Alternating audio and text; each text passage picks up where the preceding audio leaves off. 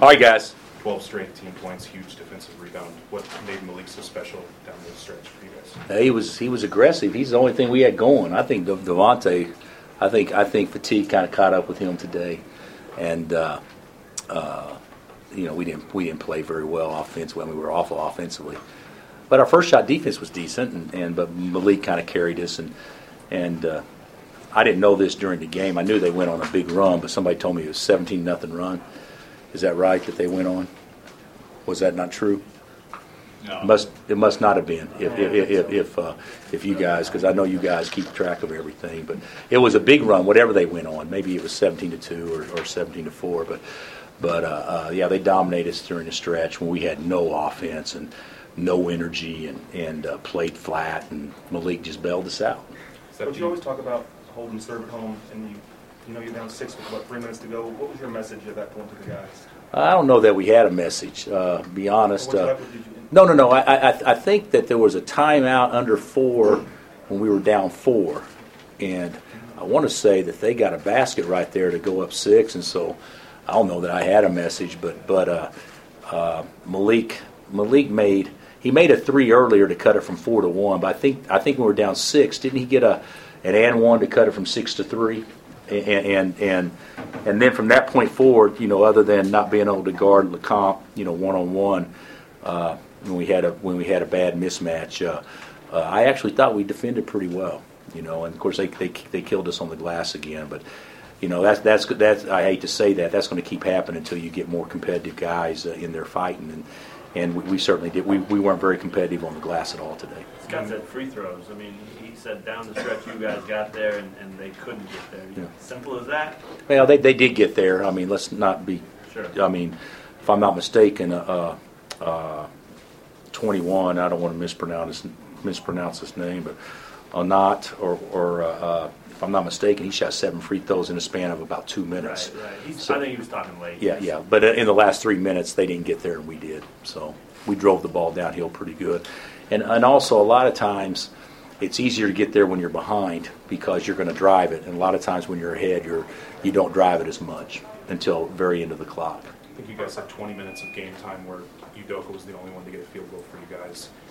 What did you see out of what Baylor was doing? Was it something more of what you guys were? Baylor played, we were actually better against their zone than the man. And it's been that way against them more than once. But, we were playing 4 against 5. I I hate to say that, but LeGerald and Marcus didn't do anything offensively. Marcus tried to get in there and stuff, but he really did, miss some easy shots and then really wasn't a factor. And then in a game like that where we got to play, we've been playing 4 guards all year long, you'd think a junior would be able to get in there and make a play or just force help or do something, and we were never able to do that. So it was ugly. It was ugly, and hopefully we can correct some things moving forward.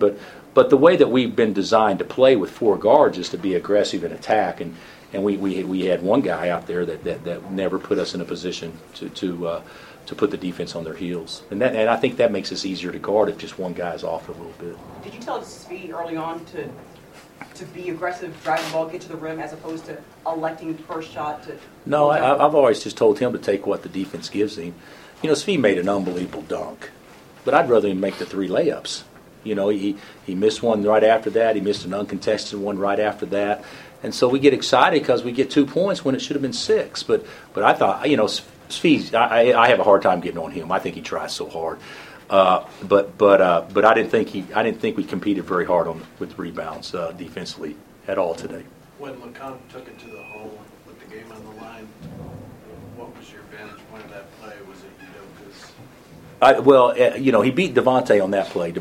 We finally got Devontae matched up on him, and he beat Devontae. And the whole deal with him is, you can't let him drive it in that slot with his right hand. And he drove it in the slot with his right hand. But fortunately, basketball, just like any sport, there's so much of it's luck involved. And if I remember right, Doak came and did a great job contesting.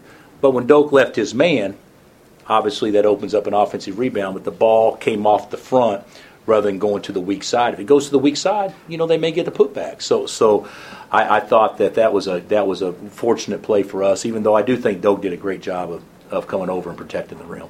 that last minute of the first half, and you had your two bigs in. Talk about what went into that thought process. Well, we're just going to try. We got to put them out there some, but that was about the most ineffective thing that I'd ever seen with that lineup in. So, Silvio, he didn't get anything done today, and of course he fouled 3 times in a couple of minutes, and what people don't understand, those 3 fouls are 6 points. They're free points. But it's not from lack of effort. He just didn't have a great day, and Mitch wasn't as effective today. And so we needed Doak to play a lot of minutes, and that's way too many minutes for Doak to play from a energy standpoint to keep his energy level high. But yeah, I don't know that there was any thought process or anything going into it, because we certainly didn't look very good playing 2 bigs. As you said, he didn't really play well today, but take this game throw out the window. How has he played so well at home this year? Well, when I say he didn't play well, he hadn't put up numbers like he's been putting up. But Steve's had a great year, and you can't expect him to make everything he looks at. But at home, if I'm not mistaken, he's shooting about 57, 58 from 3 at home. And so, I don't think that because he goes 1 for 4 tonight, we're going to push the panic button on that. But I think he's just become a much better, more complete basketball player. Alongside tonight's game was for JoJo White. Would you say that's the case? That the game was dedicated. Yeah, dedicated. Yeah. All you know.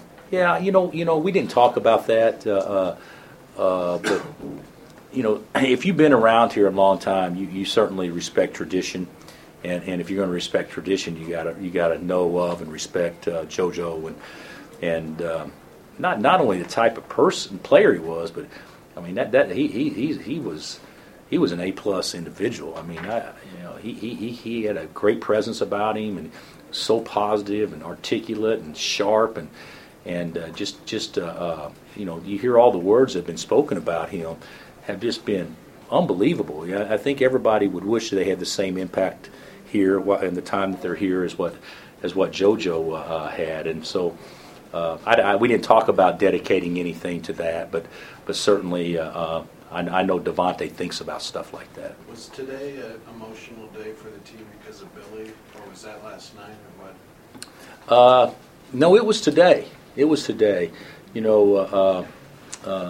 I knew, and when I say I mean staff, not players, knew that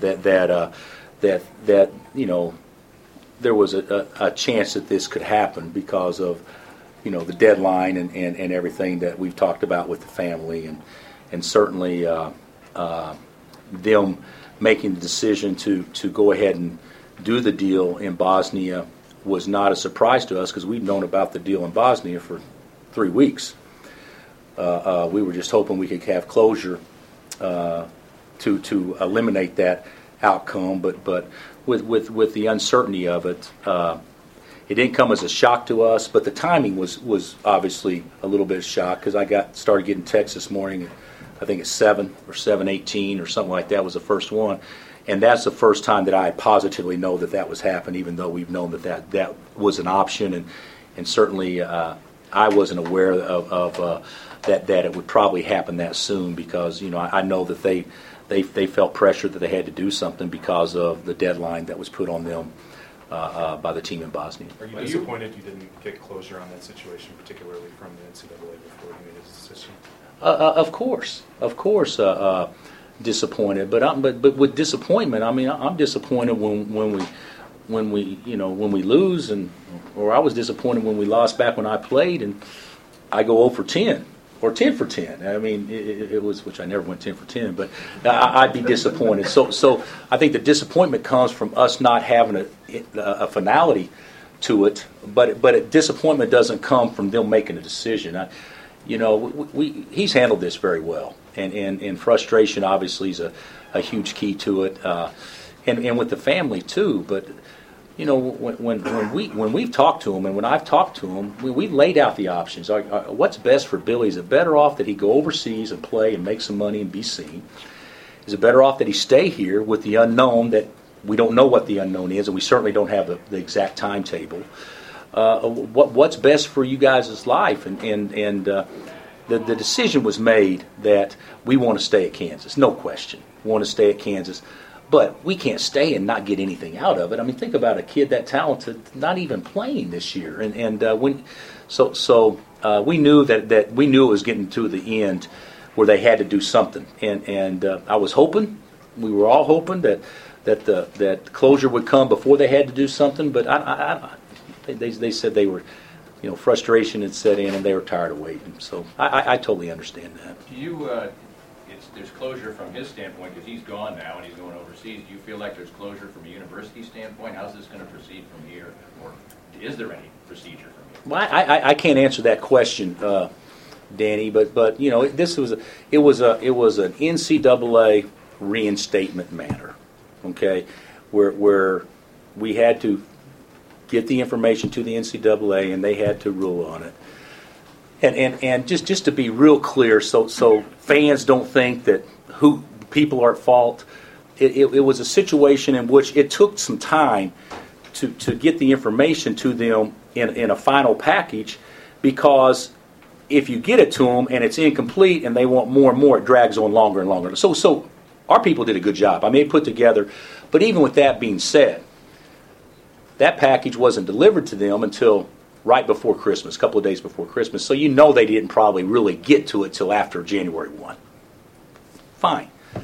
But then there were follow-up deal. We have more questions. We have more things. And we were hoping that there could be a resolution to it. And we thought that we were getting close, real close. But I think the team in Bosnia put pressure on Nicole and Billy to say, that's fine. But our deal's off the table. If this can happen, and there may be legal reasons why it's off the table. I'm not for sure about how the contracts work over there, but so we knew all along that it could happen, and we have been told that, hey, we don't disagree with what you're saying. We're not saying we agree, but we are saying that we are not quite ready to make a final determination on it. So I don't blame anybody, to be honest with you. I just hate it. I hate it for him because he didn't get a chance to experience what college basketball is all about. And that's not just because he's at Kansas, but anywhere. And certainly, he's been a good teammate, and hopefully he'll go over there and kick butt and put himself in a position to be a higher draft pick because he went over there. KU fans got glimpses of what Billy Preston could be during the exhibition season. But what are KU fans going to miss by not seeing him and live up to his potential regular season? Yeah, well, the thing about it is, this is where it gets kind of tricky with me. There's a, although we didn't put the exact date on it, but isn't there a point with everybody that, hey, if we can't have it by here, we're better off going with what we got, and the uncertainty every day about who's our team, practicing guys that we don't even know if they can play, and the good thing is, if there is a good thing, is that we know who we got. We know who we got. We know how we need to practice. Those sorts of things. So from our standpoint, you could look at that as a positive. But what KU fans and what we missed out on was, even though he's not near where he's going to be, I mean, this young man has top 10, top 15 type talent. Now, whether or not he could play to that his freshman year, that remained to be seen, and nobody was ever able to figure it out. But there's no question that there's that type of talent. Can the fans feel good that this is just, the whole thing is a Billy thing, not a university thing, not an Adidas thing, and that it's closed up from that standpoint? I believe so, but I'm not. I don't know how the inner workings of the NCAA works on reinstatement cases. I don't understand that, but I do know that obviously, he didn't play, so there's not a situation with forfeiting games. That there's a problem. There's none of that. So. If there is a positive of this situation, that I would think that it is, it's in the hands of the NCAA, and I got to believe that they feel like that we've been totally upfront and presented all the information to them and that kind of stuff, to the point where they wouldn't look at us in a negative way whatsoever. Coach, I talked to somebody on Tuesday who said, if they don't get the big kid, they're a little more beatable. They're a little more vulnerable. Do you think that's a fair statement, or do you think that here you are, first place? Well, I think that everybody's been saying that since November the 10th. if we don't get the big kid, that we're more vulnerable. And I would have to agree with that. We are more vulnerable. We're playing with 4 little guards out there. Even our tall guards are don't play big. So we are vulnerable. But, we also know how to win for the most part, and we also compete pretty hard, and we got 2 unbelievable seniors, and we got a big guy down low that's hard to deal with if he gets it close to the basket. And there's a lot of things that a lot of teams would like to have about our team, but our margin for error is without question the smallest it's been probably since we've been here. But that doesn't mean we still can't win as many games, but it's going to be a lot of games like today. For us to win a lot of games, we're going to have to eke out some, and understand that's okay. It's acceptable to do that, because that's the way that we're going to have to get it done. You feel like Tuesday's going to be one of those times where I'd love to eke out one Tuesday. Yeah. Tuesday will be a different game, obviously, because I don't know how you don't stop. I don't know if you corral. I got to watch today's game because I haven't seen their game. But what do you get? 34 in the second half? How do you get 48 in a college game? Took 40 shots. He took 39 shots. Yeah. So get your facts right, Sheriff. But the whole deal is that's what people don't understand. It's not that he took 40 shots, 39 shots. It's that he's good enough he can get 39. That's the thing about Jordan that was so special, is he could get a shot anytime he wanted to. Even if he shot a low percentage, you knew how good he was because he could get it. So if a guy can get off that many shots and still yet impact every play from an assist standpoint or whatever, what happens when he does shoot 50% or 55% or whatever? You're looking at astronomical type numbers. So 48 seems pretty astronomical to me. But he's not a one-man team, and they've got other guys that are good, and we got to figure out a game plan on how we try to slow them all down, not just focus in on one. It's just 1 week. But if you look back at this week, I think Oklahoma lost twice. Texas Tech lost, some other teams lost.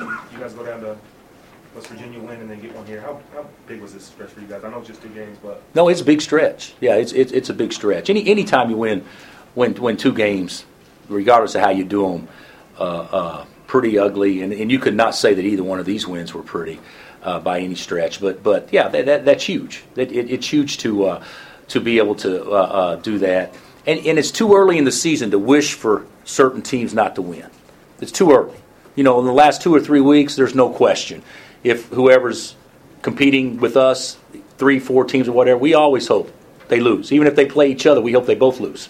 Okay? But that's in the last 2 or 3 weeks. Up until then, you just got to understand, somebody 3-3 or 4-3 right now could be setting pretty setting pretty good too. Do you see a team who stands out above the rest? Excuse me? Do you see a team that stands out above the rest? That stands out? Yeah. Well, I tell you what. Like I said, I bet he got all the girls when he was dating. So with that accent. But I think that West Virginia, to me, is the team that at least right now, you could say Oklahoma Tech, you could say K-State's playing great. You could say those teams, but to me, you would think that West Virginia is a team that physically can wear people down over the course of an 18-game season because of their depth and their size. all right, Coach. Okay, guys, thanks.